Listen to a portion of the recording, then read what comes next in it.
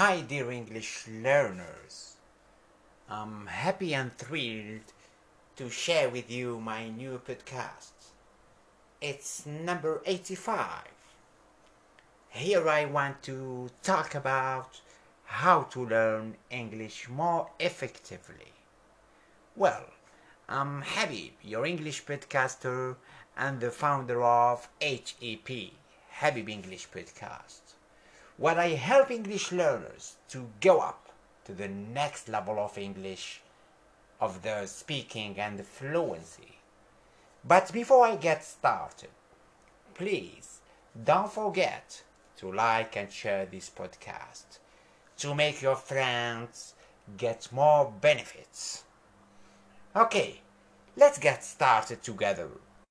The key process in learning a language is how you acquire vocabulary. How do I acquire more vocabulary? The more words you understand in English, the better you will read, listen, write, and speak in English. Of course, your brain loves content. A better approach for learning English and learning vocabulary is learn through stories. It's a very important approach. Stories provide a much richer context because there are many things are going on the story.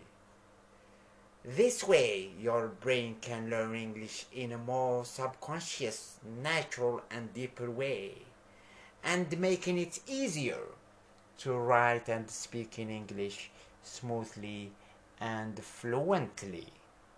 You always remember what I said before, right? Your brains loves content and context.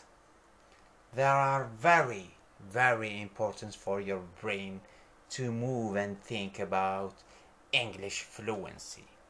Practice makes perfect.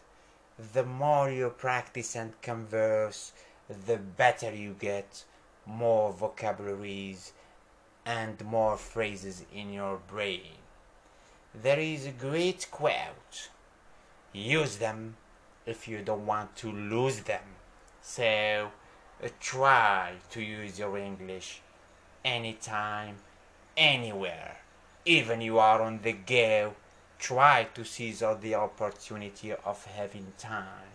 Even you are in work, try to learn or to use just a bit vocabulary of English. It's very important for your life and for your future, of course. As you know all, English nowadays is a part of the globe. If you know English, you are fluent, you are someone important. With English you can do a lot of things. You can communicate to the globe. Wherever you go, you can use this language as a mean of communication. Thank you so much for listening to my short podcast about how to accumulate English vocabularies and use them in your daily life. English is about practice, not about learning.